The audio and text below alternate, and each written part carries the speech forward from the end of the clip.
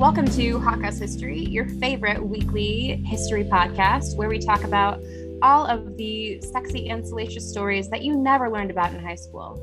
I'm Belle. I'm Ellen. And Ellen, what's the hot goss?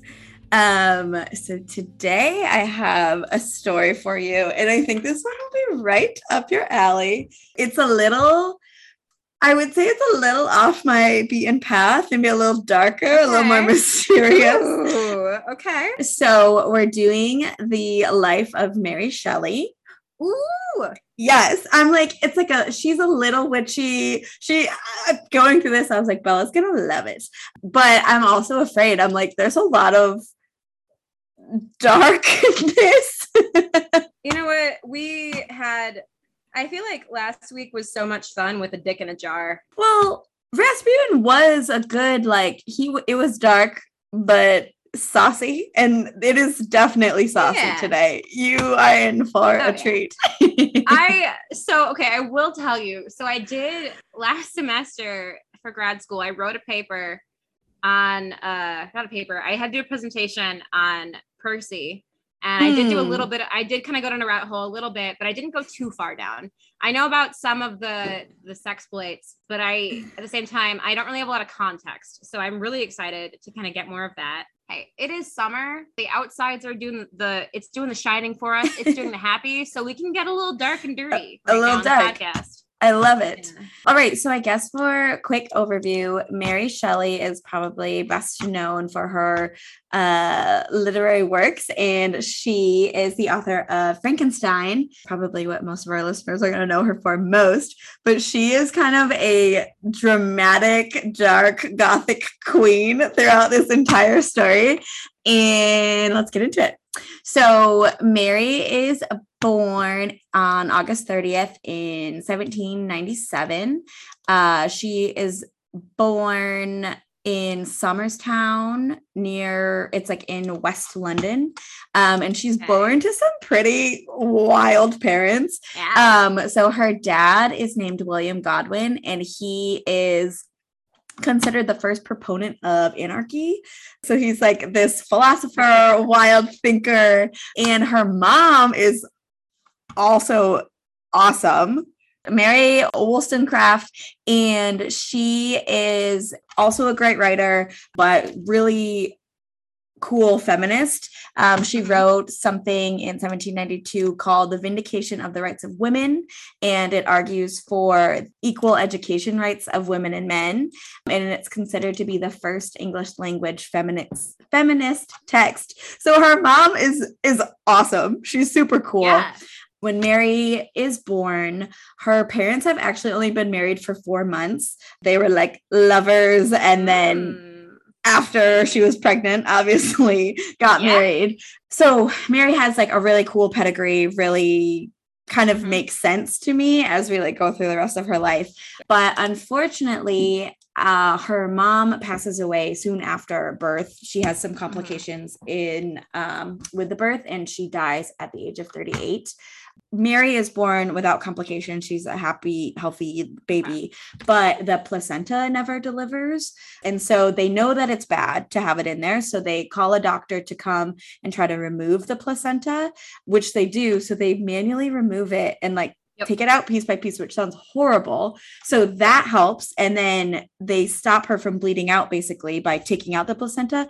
But I was like, oh, awesome. But then the doctor that did it never washed his hands. I was going to say, he didn't wash his hands. Yeah. It wasn't like, we didn't know at the time, or it wasn't like the practice at the time. And so really the infection is what killed her, not the placenta.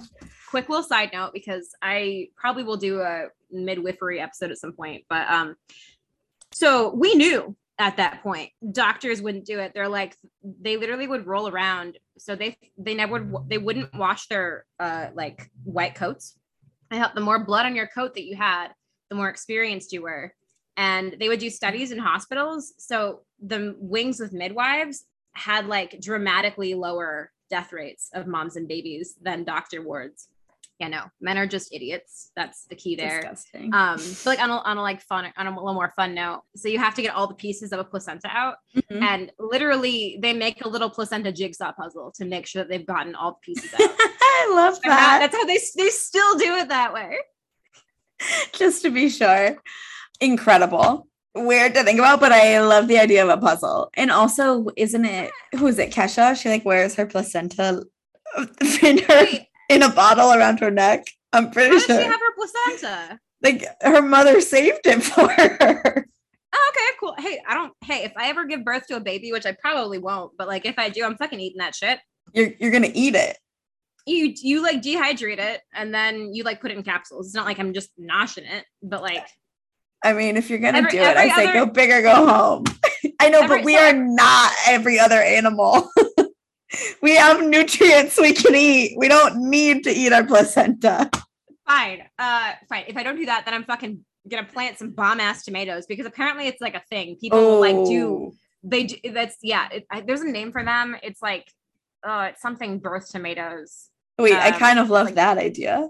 Anyway, okay, so her mother dies, leaving Mary to be raised by her father, by William Godwin. But her mother actually had a daughter from a previous engagement. So that daughter, her name is Fanny Imlay, and she was about 3 years old when Mary is born. So Mary's mother has an affair with an American businessman named Gilbert Imlay, and they are like hot and heavy. They get pregnant, etc. And then apparently Fanny's father tries to like leave old Mary, I guess we can call her, a couple times. Senior? Mary Senior, that's probably better. But Mary Senior continues to pursue him, and she tries to commit suicide on 2 occasions, like to try to win him back. Damn girl. And he eventually is like, no. And that's on a healthy relationship. I know. That part was kind of wild. But then she ends up, with little Mary's father. Anyway, so Godwin is raising both girls. I love that for him. I know. I don't love that he's a widower, but like, yeah. Right. This part I thought was also intriguing. So a year after Wollstonecraft's death, Godwin releases her memoir, and it's called A Memoir of the Author of the Vindication of the Rights of Women. And apparently he's like thinking, oh, this is going to be a really like nice gesture to honor my late wife, and be a nice kind of tribute to her. But the memoir has like lots of details about her past affairs and her illegitimate child. Yeah, she wrote it. Oh. And so then like it comes out and people are like scandalized and shocked. Like it causes this big scandal because she's revealing like all of this adultery and her open sexual nature. I was like, I don't know if I would think that was that sweet if someone like released all of my deep dark secrets. But anyway, Godwin ends up raising both these little girls, and they have a really happy upbringing.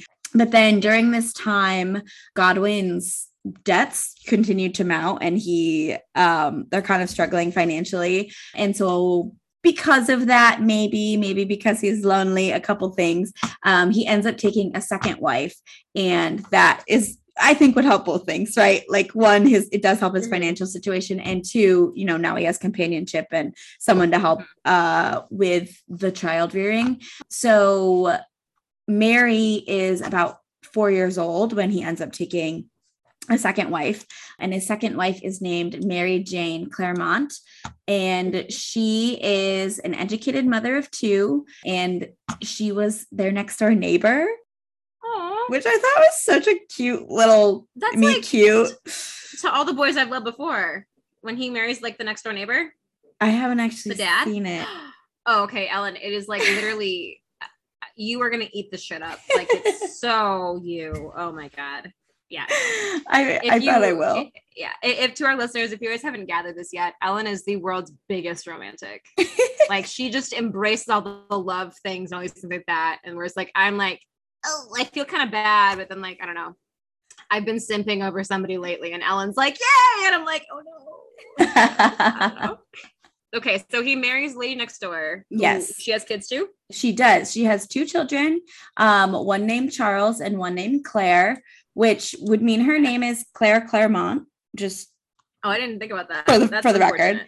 Apparently, though, Mary Jane Claremont, the wife, she favors her children over Mary and Fanny. Of course she does. Right. And so Mary kind of growing up like resents her, and she doesn't like that, she's not being favored and things like that. Some of the things I was reading kind of likened it to a Cinderella, where like the stepmother with the stepchildren who she adores and like treats Mary poorly. So at first I was like, oh, Mary Jane is bad. But then like later on in the story, I decide that I like her, and she's just, happens to be this nice next door neighbor lady that her dad marries. Yeah. That's what I decided. I'll roll with it. So as Mary is growing up, her father's debt issues continue kind of throughout all of her life. So he borrows a lot of money from his friends to avoid jail. Like they're having some financial issues. Okay. But despite that, Mary still gets a really good education. That's really important to her father. So she goes and gets some schooling. She has some tutors. She has a governess. And her father, again, who is this really respected philosopher, has this really vast social network of people that she gets to meet and interact with. So she, becomes a really kind of exciting and well-rounded person. Her father describes her as singularly bold, somewhat imperious, and active of mind. Her desire of knowledge is great, and her perseverance in everything she undertakes almost invincible. So yeah, she's growing up to be like this strong-willed, smart girl, which is great. But she continues to clash with her stepmother. So at one point she's sent away to live with some family friends, the Baxter family in Scotland. But this is actually described to be like some of the happiest times of her life. Sure. While she's living with them. So there's like 2 kinds. There's like sent away and like, no, I trust your mom more than you. But there's also like, okay, it's not working out for you. If you need a break, you know what I'm saying? Like there's 2 different kinds. It's the second. It's done very lovingly. Sure. And like, yeah. Okay. Yeah. Kind of like her and the stepmother are clashing. So no one is really having like a good time. And I think it's a good break for Mary. And the family has like 4 daughters that she gets to hang out with. And awesome. She like really seems to enjoy that. So she is away living with this other family. She's like 16-ish. You're good. Around this point.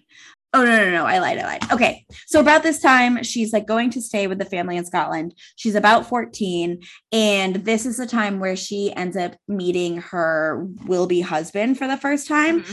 So his name is Percy Shelley. And it is. He first comes to meet Mary when she's about 14 and he's 19. They have a 5-year age gap. And so we kind of get involved with him at all because he's a great admirer of Mary's father's work. So he'll come around to be an admirer. He'll come and stay for dinner. They'll bounce off ideas, things like that. So we think that they first meet when she's like home visiting once while she's like staying with those people. So that happens when she's first 14. And then they don't meet again for a while until she's like 16 years old. And Percy is now like 21 years old. And that's when like she has now come back to live with her family for good, basically. I'm trying to figure out like which way I want to go first. You know what? I got you.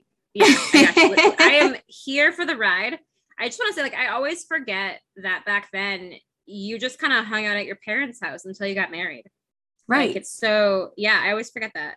So basically, Percy starts hanging around the family quite a bit, and it's because of the father at first, but then he starts to take an interest in the daughters. So, Yeah. So this is the part where I started to be like, oh, I kind of respect Mary Jane, the stepmother. Percy is hanging around, and Mary's stepmother had always been like a little uneasy about him because she believed that Percy had been flirty with all three of the young women in their home. So that would have been Mary, her half sister Fanny, and then her stepsister Claire. Claire is only 8 months younger than Mary, and Fanny is 2 years older than Mary. And so the stepmom is like, all three of these girls have fallen in love with this handsome poet, and she basically thinks he's up to no good. And I kind of agree with her. So I'm like, for sure. Yeah, right. And so I'm like, so how much of her and Mary butting heads is just Mary and her not seeing eye to eye because Mary is a strong-willed young girl who wants to love who she loves, and you know what I mean? I feel like she probably cares a lot about Mary, like her stepmom does. It's just like she's willing to be the bad guy when she has to be. Right. Because I mean, I'm sure it'd be like hard. Okay, so like I mean, even now it's difficult. I think it's for a lot of people to just like roll with their step parent. Especially them though, it's both out of like convenience in addition to like, you know, love. So I feel like it would make total sense for Mary to not be on board, but also this woman to, I'm picking up what you're putting down. So I guess before we get into Percy and Mary's relationship, apparently he initially made passes at Fanny, who is a little closer in age to him. And Percy is so confusing. And so I feel like I'm going on these like strange tangents because so Percy comes and is hanging around, but at the time he is married himself. He has a wife named Harriet who is pregnant at the time when he starts hanging around with the whole Godwin clan. So I guess I'll get back to that. But basically Percy asks like, oh, can Fanny come live with me and my wife Harriet? Because he's in air quotes, like an admirer of Fanny's mother's writing, which her mother is awesome and is like has all those strong feminist beliefs, but I'm like, okay, that's dead. Right. And so then obviously Godwin is like, no, you can't have my unwed daughter come live with you and your pregnant wife. And part of the reason for that is that Percy had eloped with his wife Harriet, and so Godwin's like, I do not trust you at all, like with women. That's the first thing that makes me think like Percy's kind of wild. But then he kind of loses focus on Fanny because he starts to pay much more attention to Mary and is like enamored by her. So Fanny of the two is a little more by the book, reserved, conservative, and Mary is a little more wild and like has kind of free thinking, free love ideals and things like that.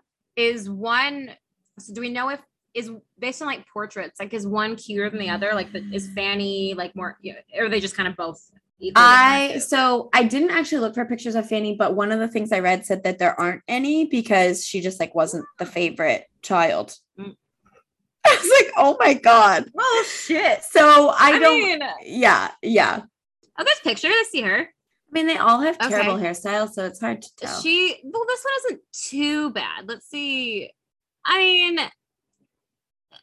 I mean, I don't know. Honestly, I think that Fanny might be a little bit cuter, but I think this picture is probably painted of her when she was younger than Mary. Yeah.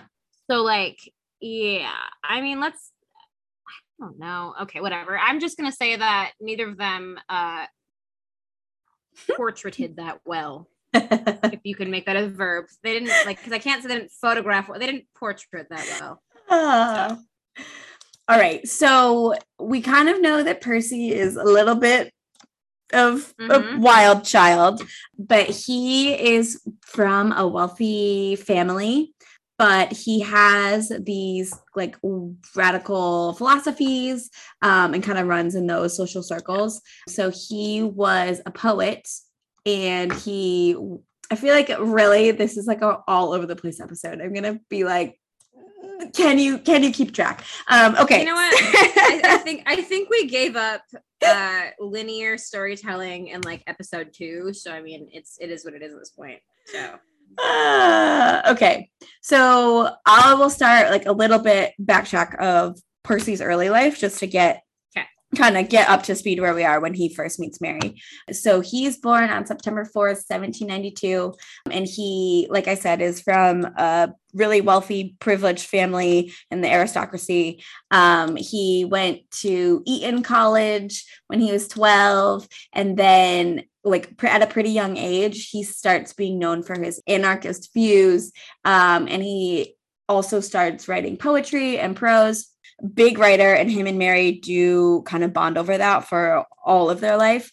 And he starts going to Oxford in 1810. And then when he's at Oxford, he kind of goes a little wild, and him and his friend Thomas Jefferson Hogg end up writing this pamphlet called The Necessity of Atheism, and that resulted in them being expelled from Oxford. So he's kind of a bad boy on the outs, living life on the edge. Once he's expelled, his father is like, what the heck? What are you doing? Like, unacceptable. So his father gets really mad about that. And he eventually gets cut off, like partly because of that and partly because he has this socialist view, basically. And so he keeps giving away like all of his money to just everybody, to people in need, the poor, and his family's like, no, we're cutting you off. Like, stop giving our money away to these like social causes that we don't care about. So that part is kind of neat. So like I have to, okay, so like a lot of, like I knew about TJ Hogg and things like that, TJ Thomas Jefferson Hogg. I think it's just so funny because like these are some things that I just think it's so funny because these are some of the things that I learned from doing my presentation last semester, but under a totally different lens, right? I was just talking about his literature, his atheism, things like that. Whereas like for you, you're talking about who he is as a person. So it's very, there are facts. I'm like, oh yeah, I knew about the pamphlet, but I'm also like, oh wait, I didn't know about the giving money away because socialism. So it's just like, because part of me is like, oh, I know this. It's like, no, I really don't know this. I know it's just like rattling off. So it's really interesting. It's almost like extra interesting, if it makes any sense. It's like you have the bones and you're filling in like the fleshy parts. I have to like reinterpret it, which is cool. Yeah. I like that. So, okay, so he's cut off and now he's living in poverty. And this is when Percy elopes with 16-year-old Harriet Westbrook. And he knew Harriet. He at the time would have been 22 and she's 16. No, like the age gap isn't wild. It's just to me, the fact that she's 16 years old and like eloping. I know it was the olden days, but I'm like a child bride. For sure.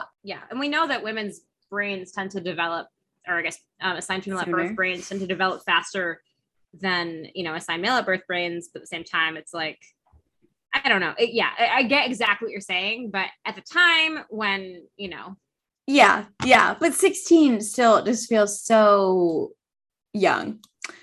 Yeah. It's totally super. I mean, I'm thinking of, so like Sophie Turner Jonas is younger than we are. She's on her second kid and she's happily married. And I'm like, I got my cat a new toy this week. I love it.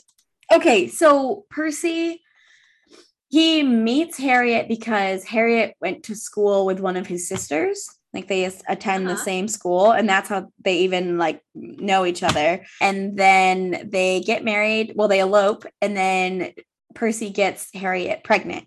So she's pregnant at the time that he then reintroducing him back into this whole Mary Godwin life story. Okay. So he starts hanging out with the Godwin family, and he has his pregnant wife at home, just like for the record. That part kept blowing my mind. Why does everybody just, again, with Rasputin, it's just like, again, take a fucking shot every time some schmuck leaves their pregnant wife at home. Christ. Right. I know. Yeah. It's like Tristan Thompson. Who's Tristan Thompson? Like, wait, Tristan. Oh, like with Khloe Kardashian's. Yeah. No, man, men ain't shit. That's all I gotta say. Like, even, men ain't shit. Like, even if you're the person that I'm currently hanging out with, it's the line from Mary Poppins. Though we adore men individually, we agree that as a group, they're rather stupid. That is the party fucking line. I love those. Or I love that phrase. I love that whole movie is like low-key about suffrage, and I love it. Yeah, that it's like a little hidden almost. Yeah. Percy, he's a schmuck. He's a schmuck. He's coming to hang out with Mary, and apparently he thinks of her as his intellectual soulmate. The fact that he's even like hanging out with Mary, apparently it's because Harriet, his wife, is preoccupied with one child and pregnant with another. So he's no longer the center of all of her attention and affection. And so that's why he's like, oh, well, I have to stray. What a narcissist. Right. And so it's like, yeah, it makes sense that your stepmother was like, he's a piece of trash. Like, maybe don't hang out with him. Anyway, yeah. So Mary and Percy are like starting to fall in love, but Godwin, Mary's dad, is like wary of him, and it could be one because he thinks he's, like you said, a schmuck. Two, it could be that Percy promised to pay off of his debts, and then because he's now cut off from his family, he's either not able to or not willing to pay off Godwin's debts. So either one of those reasons, Godwin like vehemently is against them hanging out. So they start to meet in secret. And this is when things start to get a little salacious. And so they'll take secret strolls. And oftentimes they find themselves in the graveyard where Mary's mother is buried. Did they bone on her mom's grave? Yes. So we have it because Mary, she's a writer throughout her whole life, and she keeps like very detailed journals. And so we have lots of details about it. On Sunday, June 26th, the same year that they meet, Mary Godwin took Percy to the cemetery, to her mother's grave, and maybe they like used to go there a lot, but that is the first time that she told him that she loved him, and he was like, oh my god, me too. And then one thing leads to another, and they end up having sex on Mary's mother's grave, just boning right there in the graveyard. Oh my god. Okay, funnest fact though, June 26th is on a Sunday this year, so we need to celebrate.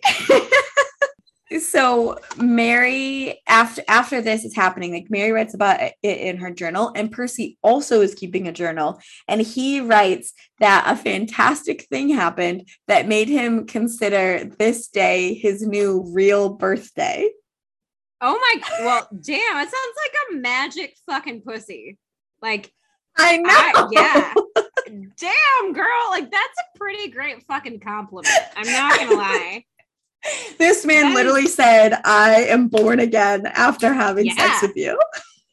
I mean, if that's not like WAP energy, I don't know what the fuck is. Like, damn, Mary. And this is her supposedly losing her virginity in this time, like on her mother's grave, which is makes it like, you know, even more dramatic. So that's like the beginning of their kind of steamy love affair. But her father finds out and is furious and tries to break up the pair. One, he doesn't approve of it in general, and then two, like if you find out that they're banging on your beloved dead wife's grave, okay, maybe don't like that he knows that they were on the grave. Not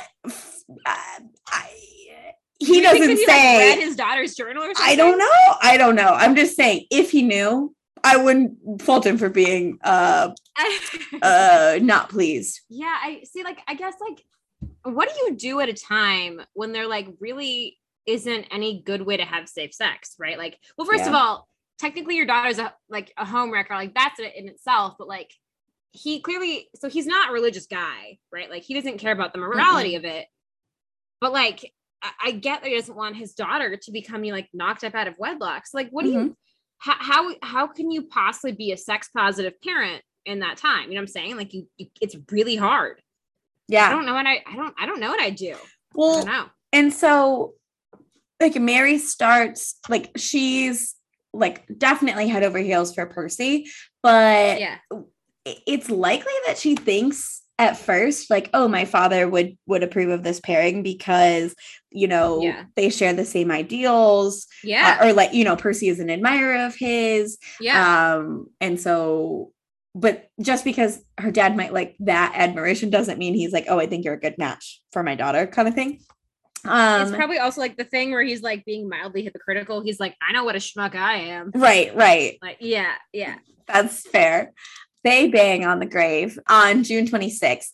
And then on July 28th, Percy and Mary end up eloping, but they don't technically get married because Percy is still married to Harriet, but they run away together. And they flee the country, one, because her dad is like really mad, but they take with them her stepsister, Claire, who's 8 months younger than Mary. So the three of them. Are they a throuple? No, but there is love triangle action going on. Yeah. Please tell me it's Percy and her, not sisters together. Right. Percy and Claire. Okay.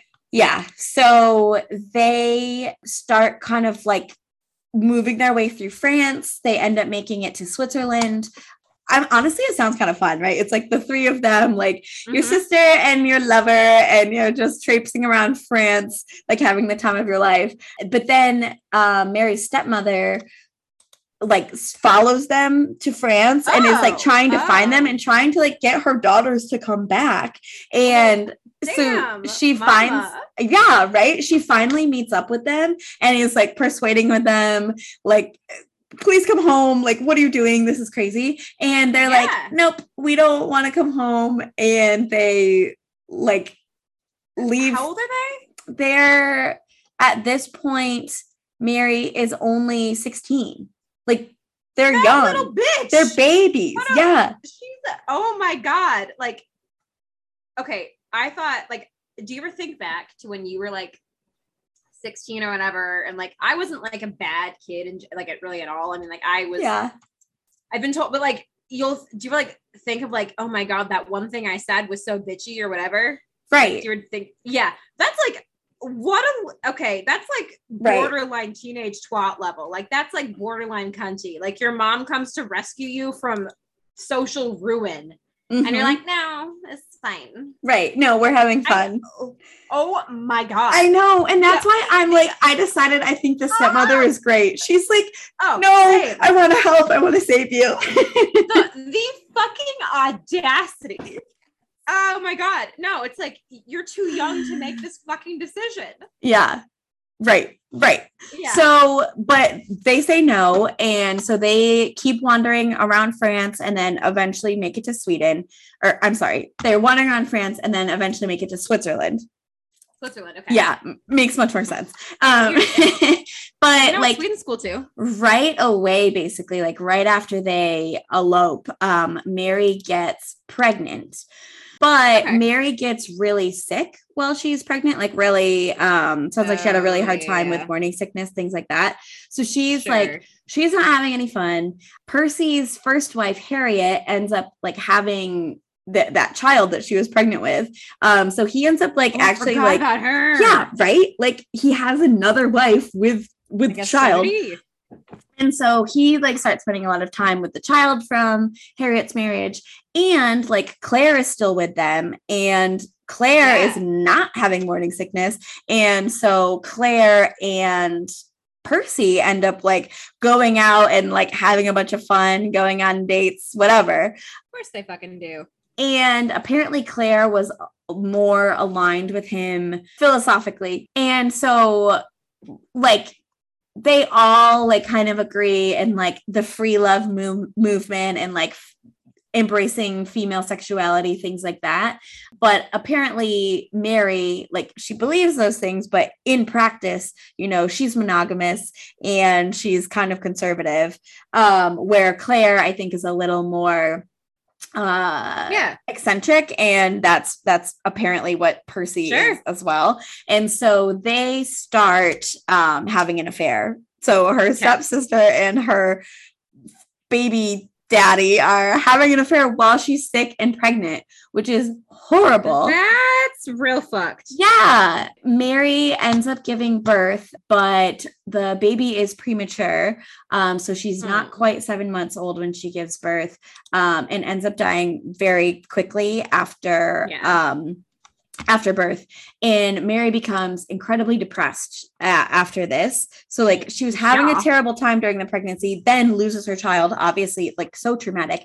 And she apparently has visions of her dead baby kind of constantly, which is horrible. That's fucking terrifying. Yeah. Yeah. And so eventually though, she ends up conceiving again. And this kind of like brings her out of her kind of depressive episode that she was having. Yeah. And so that child she ends up having is a son that she names William after her father. And that is in 1816. So Mary's only 18 at this time. And she's now had her second pregnancy.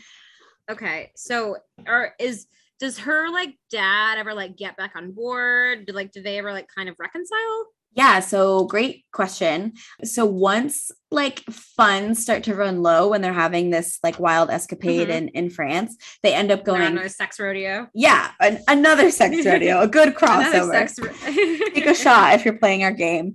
And so they end up going back to England after that, and she's convinced like, oh, we'll just go back and live with our family and blah, blah, blah. And her father is like, no, and disowns her basically. And they don't end up talking again for like about 4 years. And then Percy's father is like a similar situation. Percy's father is in a similar situation to Mary. So his dad is mad that he has now abandoned his wife and his children, right? So he again cuts off Percy's allowance, and then Percy is like spending months on the run, like trying to avoid his debt collectors. Hearing you say it, it sounds so much worse than like I read it. Like I was like, it just, I mean, yeah, like, not that I thought that he was like a good guy when I was reading about him, but like hearing you say like, oh my God, he's the fucking worst. Like, which like, I maybe shouldn't take that approach because, well, I feel like most of my episodes, I'm like, oh, we had this beautiful love story. And like Mary is infatuated with him forever. Like she is madly in love with him. And so I feel like the fucking worst. Right. So typically I'd be like, oh, this is our love story. And I'm like, no, I hate him. Well, it's like, I think it's just like factually, right? Like it's not cool to just leave your baby mama. Right. And like for somebody else. And also, again, the other thing too, it's like neither of them have like any financial agency. Like his baby mama there's no childcare. She probably can't work. She's a woman. Right. But like he's just like, that's the thing. It's like it's the equivalent of not paying child support. Yeah. Yeah. He's both cheating and being a deadbeat dad. So it's like, no matter what era you're in, he's a dick. He's a dick.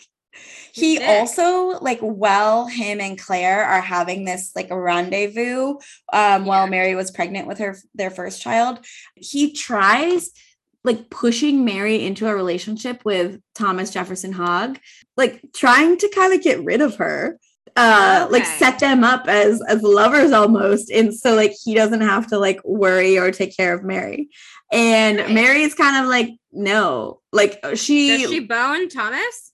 No, well, I don't think so. They have a lot of letter correspondence and like some flirtations that way, but it really does seem like Mary is like in love with Percy and like doesn't want to stray or be with anyone else. She's a one-man woman. Yeah, but like when she loses her baby, she does write to Thomas Jefferson Hogg and tells him about it. And it's like, please come visit me. Like, I need, your love and support and things like that. But I was like, Percy, like trying to weasel his way out of this, like another, elopement that he's done that he's like, maybe I didn't pick the right one again.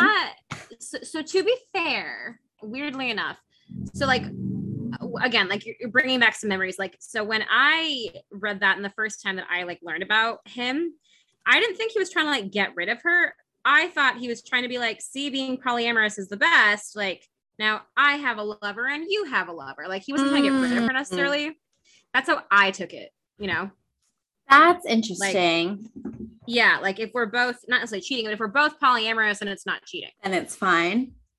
Yeah, and this is like my butt, and he's like, and he is truly apparently like a polyamorous person. Like, there's nothing wrong with being polyamorous. It's called, but it's ethical non-monogamy. Mm-hmm. Right. If everyone's on the same page. Absolutely. I mean, that's what's like polyamorous relationships. Like, sure, you can get more of your needs met, but like that's just like a lot of work. Right. A lot of coordinating. Like oh yeah, and like also it's just like fucking around is one thing. That's totally fine, but like being in a relationship with multiple people, that's too much fucking work.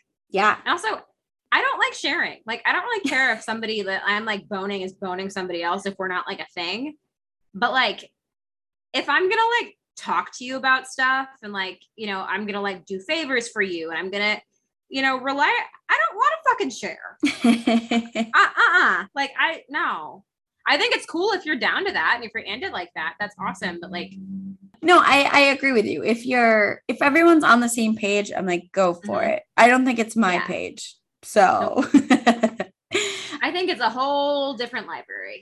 Basically, after their son is born, Percy's grandfather passes away and Percy gets a bunch of inheritance. So now they're not, you know, living in squalor. Destitute. Yeah, which is great for them. Not great for the grandfather. Yeah. Well, anyway. Yeah, he's old. It's fine. At this point, like Claire and Percy, like I think are definitely having an affair. But Claire has like lots of lovers. One includes Lord Byron. And so Claire at this time is now seeing Lord Byron and she's actually pregnant with him at this time. And he's in Switzerland. So how do we know that it's his baby and not like Percy's? Or do we not really know?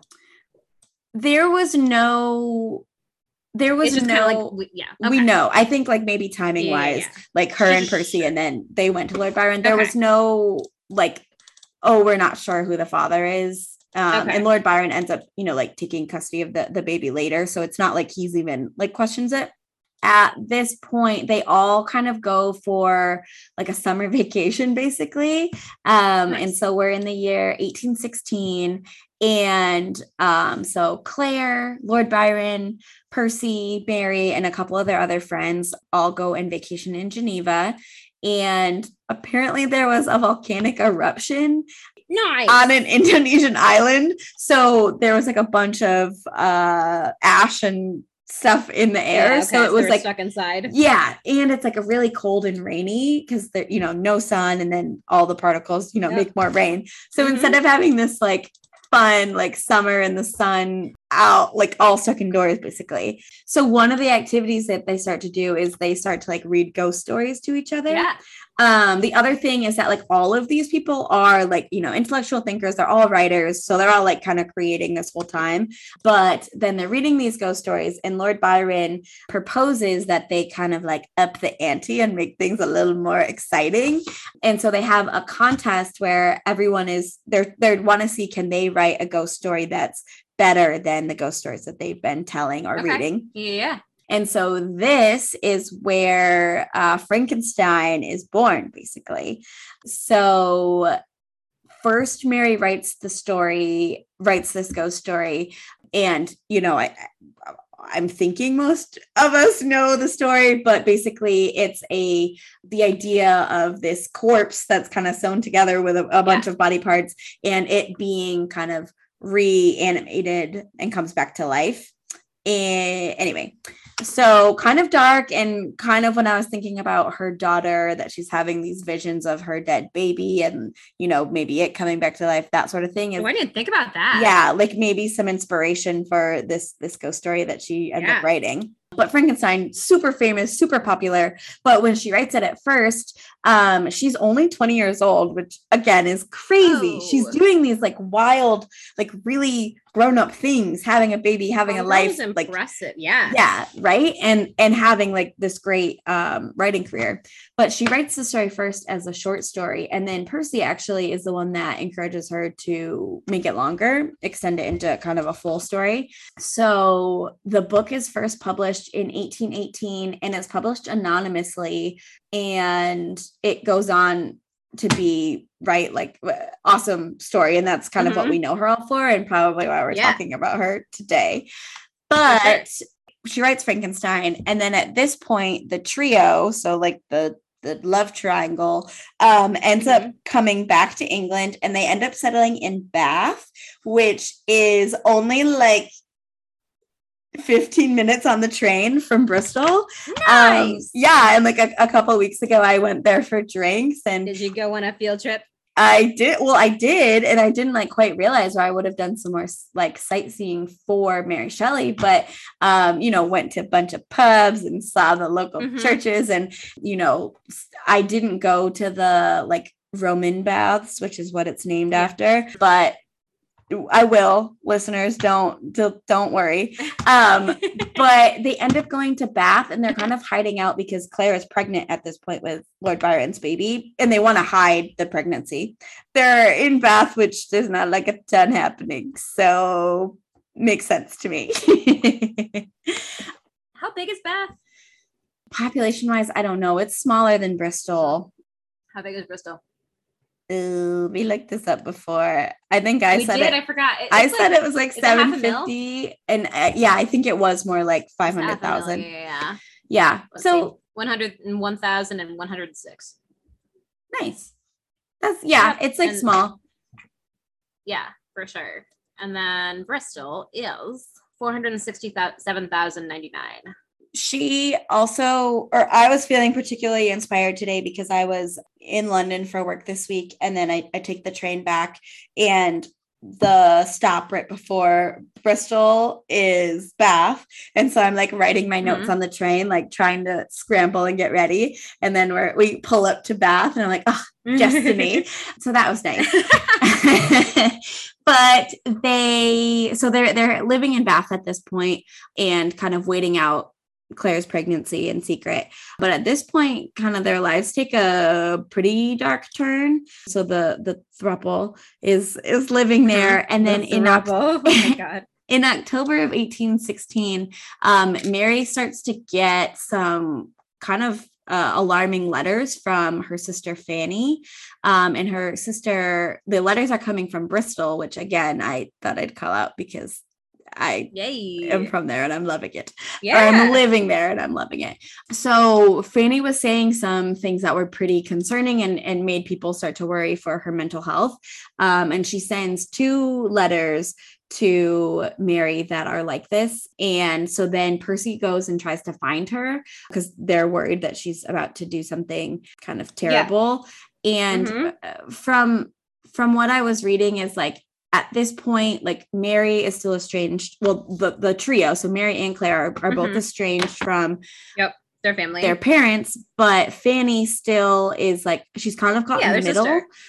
So like she still talks to her sisters who are always kind of like, oh, like, why aren't you like brave enough to like ditch our parents? And then her parents are like, why? I can't believe you're like talking or, fraternizing with those terrible, like our terrible children that like ran away, basically. Oh, I so get that. So she's like definitely stuck in the middle, and it sounds like her father leans on her pretty heavily for like to help run their finances. She's doing a lot of like writing letters to people like asking for money because they're in debt. So like she seems to be put in like a pretty challenging situation anyway. And then, if she has her own mental health struggles that she's dealing with, I can only imagine that those like are exasperated by the situation she's in. For sure. Yeah. So anyway, Percy goes and they're really worried about her. He goes and tries to find her, and he finds her like a day late, basically. And she has committed suicide. She's found dead in this inn in Wales, and she has left a suicide note next to her. And she used a bottle of laudanum, which I looked up. It's an alcoholic solution that also has morphine in it. So it's like opium and alcohol together, and it's used as a narcotic painkiller. And she just like drinks a bunch of that and dies. So like so sad and so tragic, kind of punctuates a lot of Mary's really tragic life. Yeah. I know you didn't really, I think we say now died by suicide instead of committed or completed. She died by suicide. That's good to know. Yep. We also then have another suicide. It's only 2 months later, and Mary's wife, Harriet, because he is still married with 2 children. Percy's wife, Harriet. Yes. Because he's still married and he does have 2 children, but she is found dead in Serpentine, which is a lake in London's Hyde Park, and she had drowned herself. Yeah. Oh, that's like the worst way to die. It's horrible. And like this is all happening like one after another. It's like really dark. And like I said, like flies. When I was like got to this point in the research, I was like, oh no, maybe I've gone down a terrible, terrible hole. So after this, Percy wants to get custody of his 2 children from Harriet's marriage, or Harriet. Good fucking luck. And Harriet's family is like, no, you cannot have custody of these children. Yeah. And they end up citing like some of his work as like showing that he's unfit to be a parent. So especially like a lot of his writings like have to do with anarchist stuff, atheist stuff, a lot of like free love, all of that. And so they're like, no. But then Percy has like a lawyer basically that's like, well, you might have a better chance of getting custody if you're married. Mm-hmm. If you can be like, oh, I'm a married man, which doesn't really make sense to me that you're like, oh, I want to take custody of my wife, like my dead wife and my children. So I'm going to rush and get married. So I actually do have some context on this. Basically, because he's a guy, he could easily claim to a court that his first wife had been mentally ill. Mm. And the only reason he wasn't with her is because she was like suffering from hysteria, quote unquote. And that he, just needed this other good woman to take care of him. He's a helpless man and whatever. And now, he just wants it's seriously though, like, again, men are fucking trash. But like, so it totally would have been a thing. Like if he got married, it's more just, So it's like, do you have childcare? Yeah. Right. You have like this more domestic situation. So he ends up proposing to Mary, who is now pregnant for the 3rd time. And so they end up getting married in 1816. So like the timelines for all of this is so compressed. So just like, right? It's like, it's so quick. Wait, so how old is she now? She, in 1816 would have been 20. Holy shit. Yeah. That's like 4 years. All this is happening. Right. All of this. And the wedding takes place 2 weeks after his wife's suicide. Oh my God. Yes. So the one positive out of this is that, well, I guess there's 2 maybe. Like Mary is infatuated with him. And so she's actually like really jazzed to get married because she loves him. She only wants him, even though she thinks she's like this free thinker, she's like, I love you and only you. So, the other positive is that at this point, Mr. and Mrs. Godwin, they come to the ceremony and they actually act as witnesses. They're like, so my daughter is not a strumpet anymore. Right. So they finally have reconciled, which, Mary was devastated about before when her and her dad like had that split. Yeah. So, but you're right. I didn't even put that together that they're like, okay, now we're not upset with you because you're married and you're not just like a harlot out there on the town. So they get married and it ends up not working though. Percy still loses the custody battle, even though they're married, and he falls further into financial ruin, which is kind of a common theme. But, him, Mary, and Claire, they all like go to live. They're still living together. Like the 3 of them just like live together forever, basically. But at this point, Claire has now had her daughter, and her daughter by Lord Byron, and her name is Allegra, which is kind of cool. Wait, what does William think about Claire just being Byron's hoe? So like Claire was his stepdaughter, so I don't think he cared as much. Yeah. Okay. That's like, it's fair. right? Like, it's not great, but it's also fair. They're all living together. Mary, who was pregnant when they were married, or like when they got married, she now has their daughter that they named Clara, which again is confusing that her sister's name is Claremont, and now they have a daughter named Clara, and they're all living together. The originality is just like lacking here. It's really not there.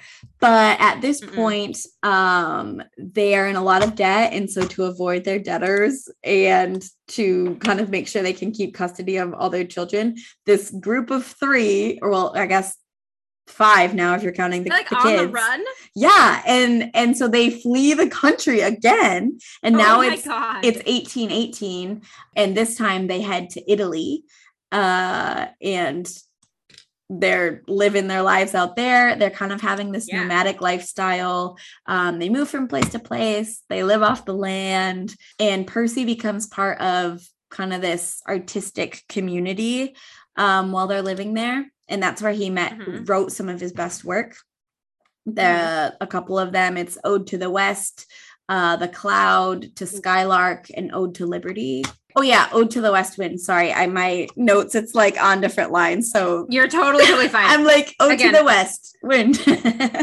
I literally only because of this presentation I had to do. Like, this was not a voluntary knowledge acquisition. So at this point, though, like the custody thing gets like a little spicier. So Claire ends up meeting up with Byron, who is the dad of the daughter, Allegra. And she ends up giving custody to Byron. And he's like, the only way I will take custody is if you promise to never see your child again. And and Claire agrees. And she never sees her daughter. For like the emotional health of the baby, or why? I think Byron was like, I don't want anything to do with you anymore. And so like, I don't want to see you. So like, we're not going to do like split custody kind of situation. We're not co-parenting. Yeah, exactly. They have no money, right? They're like destitute. Yep. So it does make Byron sense. Destitute or just them? No, just them. Okay. So then at this point, this is where things get a little saucier. It's December of 1818 and like they're still in Italy, but they go to Naples and they stay there for 3 months and they receive only one visitor and it's a doctor, which is like a little suspicious to me. Because then Percy like registers this child as his own in 1819 and he registers it to like Mary and him, or like basically like they're adopting it, but we have confirmation from like servants and Mary herself that like she did not carry the child, so it's not hers. And so we're like, well, whose child is it? And I think it's Claire's. So the child, like there's accusations of who it is, but I think because the doctor comes, because him and Claire have had relationships before, I'm like, the child is definitely Claire's. I don't know why we wouldn't like claim it to be Claire's. It might be because they're not married. So this is, you guys, it's kind of why I love this, because it's fucking gossip, you know, it's just like he said, she said, because so when I was looking for different things and I went down a rabbit hole. Ellen was specifically looking up the saucy, but I mean, when I was reading about the baby in Italy, I'm hearing this kind of all like, you're pulling it back out. Like, I'm not like just thinking like, like, oh yeah. I was like, oh yeah, I knew that. But no, when I was reading about the baby in Italy, I kind of heard, and I thought that it was like a rando's baby in Italy. It wasn't, whereas it was like somebody else's, and the girl had like died, or like technically it had been like thought of as like rape or something. And the mom of the baby had died, and like they had to do, it was a whole thing. Yeah. So that's what I didn't think it was Claire's, because of like timeline wise, but yeah. So again, the TLDR is Percy a schmuck. Right. And I guess like all of the theories, Percy seems to be the dad. And so Percy's the fucking worst. There was like servants were talking gossip, basically had a bunch of things to say. And so I would totally believe what you're saying. Like maybe he had some unwanted contact with a servant, and then that was the result of this baby.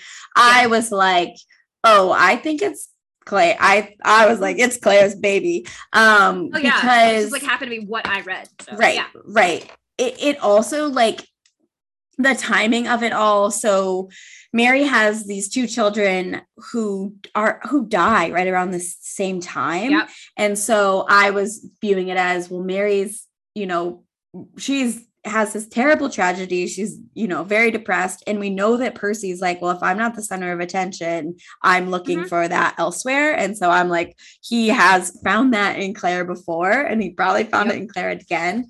Both of Mary's children die, both of her living children, and they die 1 year apart. So Clara, the baby, or the younger one, she dies around her second birthday, and then William dies the following summer from malaria at age 4. I'm like, this is so tragic. And then you have this random other baby coming in that we don't, from suspicious circumstances, either your sister is banging your husband, or your husband is engaging in nefarious acts with people that what a time. Like, I mean, saucy. Fucking A, men suck. But then like there's so much, this part is like so sad. So then this baby that they've adopted ends up dying the following year, and then Mary ends up having a miscarriage of another like baby later, and she almost dies from the like internal bleeding. And it was really terrible. Anyway, so that part is sad and saucy and wild. But then we like we kind of get past that, and it's now 1822, and the Shelleys are still in Italy, but they are joined by this couple. And like, now the more we're talking and the more about like, you know, polyamory and things like that. Like, when I read they were joined by a couple, I was like, oh, how sweet. They're like vacationing together. And now I'm like, oh my God, like they were together. Hey, after my first date with this person I've been seeing for a couple weeks, we were leaving the bar, and this couple like stopped us, and we like kind of referred to them colloquially as tall couple because we're both short. And tall couple fucking stops us, and they're like, we were just seeing you across the bar, and your energy is so great. You just seem so in tune with each other. And we're like, it's our first date, which was cute in itself. But then like everything, it could not last, because they're like walking in the same direction with us. And then tall couple like nonchalantly like propositions us to like go have group sex with them. Wait, I knew that they were like, we love your energy, but I didn't know that.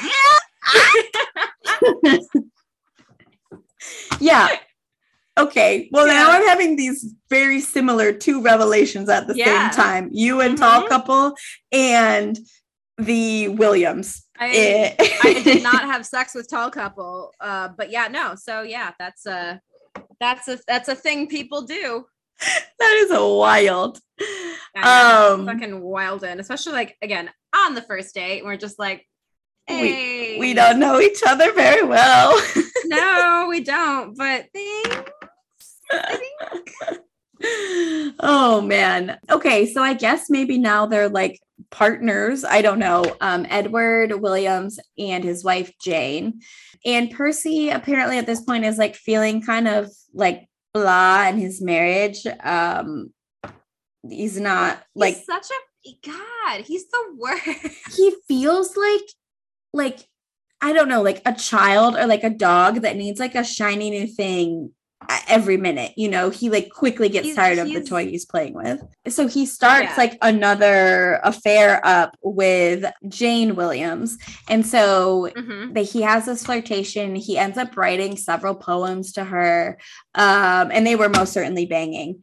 Nice. So, you know, great. Excellent. Love that for Percy. Put that in his cap. But then kind of quickly after, like, while they're like living all together, Percy goes on a sailing trip. So does Edward Williams, their friend, like the husband that they're living with. And they go on a sailing trip, and Mary doesn't really think anything of it. But then she gets a letter from kind of a family friend that's like, oh, there was like a super bad storm, and just checking in basically to make sure that Percy made it. And Mary's like, oh my God, like I haven't heard from him in days. Like I thought they were just out and about gallivanting. So then she goes and like searches the coastline for him. Can't find him. And then several days later, he washes up on shore and is dead. Shit. Yeah. Like so sad.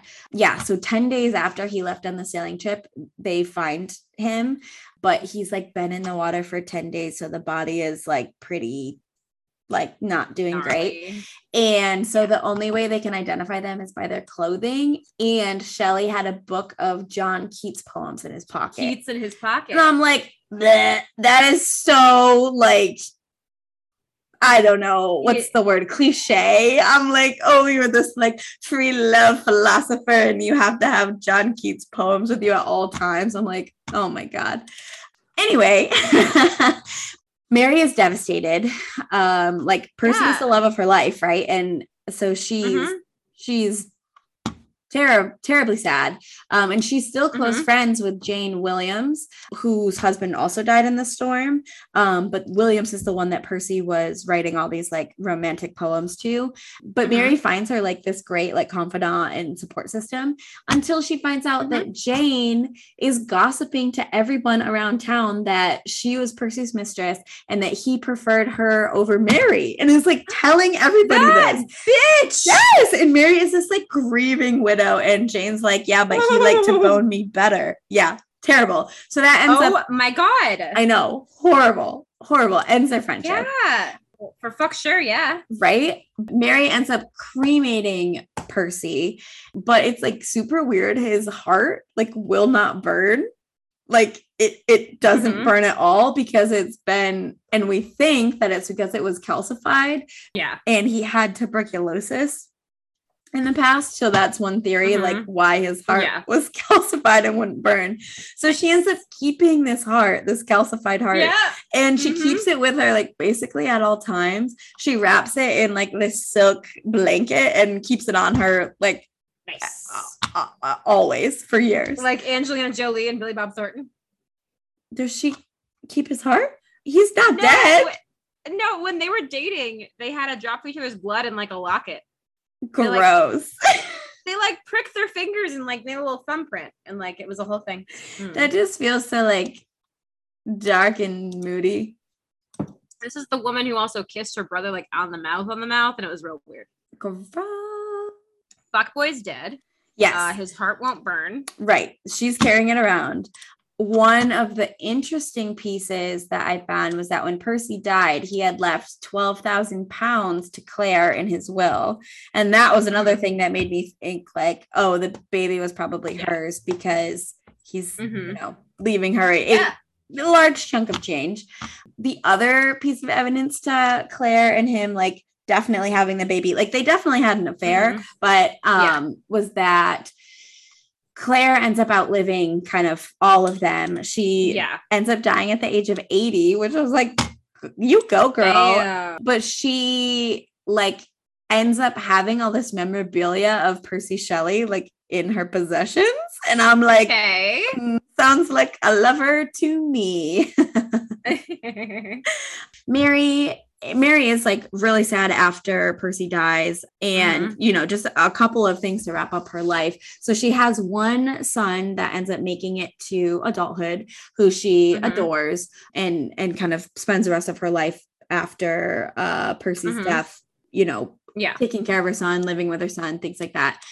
She also continues doing a lot of writing and is pretty prolific that way. And she continues to promote her mom's feminist ideas, which I thought was also awesome. She does a lot of work, like trying to help women in like bad situations. So one, she has this lesbian couple friend. Oh, yay. That she helps them escape to Paris. So she like helps get them like fake documents and were they like going to be arrested or something or what? Yeah. So, and they end up like getting to escape and live happily in Paris. And during that, she like catches smallpox, which is a fun fact to include. She also like helps provide financial aid to a woman that like to kind of a bunch of women that are outcast by their husbands for adultery, things like that. So she like finds I think kind of her calling there, like her writing for sure, but then also like helping women that were in, like humanitarianism almost. Yeah, exactly. She kind of goes on to have some flirtations in her life, but really her main love was Percy. But there's a couple of people that like propose marriage to her. There's this American actor, John Howard Payne, that like proposes to her a couple times and she keeps turning him down. And then his friend, Washington Irving, who wrote like Rip Van Winkle and Sleepy Hollow, he also like is like in love with her, and they joke a lot in their letters about him proposing or like them getting married. So she like has a bunch of flings. I don't know if she was banging. I kind of feel like she would be. Yeah, I don't know. I'm not sure, but she did say at one point, after being married to one genius, she could only marry another. So like that was somewhat like one of the lines she would say to these men that like kept asking her to marry them. Like level up. She's like, I had like the best that you could have, which I do not agree. I think Percy was gross. No. But they did. But you love what you love. You love what you love. He was born again after they had sex for the first time. So it probably was the same for her. All right. So the last 10 years of her life are kind of not pleasant. She has a lot of illness, gets some partial paralysis and severe headaches. Oh. Yeah, because she has a brain tumor. How do we know it's a brain tumor? Because they know. That's what they said, like finally killed her was a brain tumor. So I don't know if they did like an autopsy. Did they like autopsy her maybe? Or that's what I imagine. Yeah. And the fact that she like science. Yeah. And she had like headaches and paralysis. They probably were like, okay, like makes sense that like we'll check that. So she dies in 1851 at the age of 53. So like I feel like the beginning of her life, we were talking about, you know, like 4 to like 10-year span. And then it was like, boom, now we're at the end of her life. But, you know, she lived fast, die young. And then when she dies, they find in her things locks of her dead children's hair. Oh. Yeah, like so sad. That's like a thing, but like, yeah. Yeah, a notebook belonging to her and Percy Shelley. So like some of their journals, a copy of his poem Adonis, and that was folded around this box that was containing her husband's ashes and what was left of his calcified heart. So she kept that till she died. Yay. Oh man, I see. Had she kept his dick in a jar, I would have been way more excited. I know. I wish we could have ended with like that real zinger. And also his dick was okay. Hot take. If my husband goes before me, if I marry a man and he goes before me, I'm taking a mold of his dick. Gotta do it. I love that. It's like a thing. People will get their dead spouses or dead partners' penises made into dildos. I can fucking do that. Why not? I feel like you'd have to take the mold before they're dead. You can, sure, but like I don't want it. You could do it in like rigor. I don't want a postmortem penis. No, thank you. And that kind of wraps up what I have on Mary Shelley. So, you know, she lots of affairs, lots of secret wives and secret babies and secret trysts, which I think are some of my favorite things to cover in our hot goss history topics. Honestly, yeah, that should be another drinking word, tryst. Honestly, we should make a list. Listeners, if one of you wants to take it upon yourselves to, you know, make a little like an unofficial hot goss history drinking game, you know, we've got incest, chunk of change, tryst. Somebody mentions Eton College, you know, like really, yeah. Someone leaves their pregnant wife at home. Dick in a jar has finished the whole goddamn drink. Yeah. I love that. We need to find more dicks in jars. That's oh my God. Ellen, that was kind of the best. I mean, hopefully it wasn't annoying that I would like jump in there and be like, wait, no. I thought it was this way. Okay, because it was super fun for me and really interesting because again, I was getting it through a different lens from what I, you know, learned before. And B, it was also, again, it really just goes to show about how, you know, sort of mixed a lot of the evidence is on a lot of these things. Yeah. Because we were just independently researching and we got totally different, you know, and like also different interpretations, right? Right. and probably different, like you're looking for different things, right? Yeah, like exactly. If I'm out here looking for what's the most salacious, I'm going to interpret the facts that way. So that, I think that is a really kind of interesting case study too, to see it from like the academic versus the like sultry perspective. So if you want us to cover something that you know about or talk about something that you think you've heard, let us know. DM us, send us an email. Yeah, we would love that. We get really excited. I know. It's like, because like I have friends tell me what I should cover, and that's awesome. Back when I was still in the Bumble game, I would have, I was shameless. On my Bumble profile, I said bonus points if you listen to our podcast. And hey, you guys, it fucking worked. Well, if you want to send us any of your ideas for episodes, or really just anything that you have got going on in your brains, send us an email at hotgosshistory@gmail.com. You can also follow us at Hot Goss History on Instagram, and you can DM us on there as well. Thank you to Pat and Alex for our music from This Side of Paradise. And as always, stay juicy.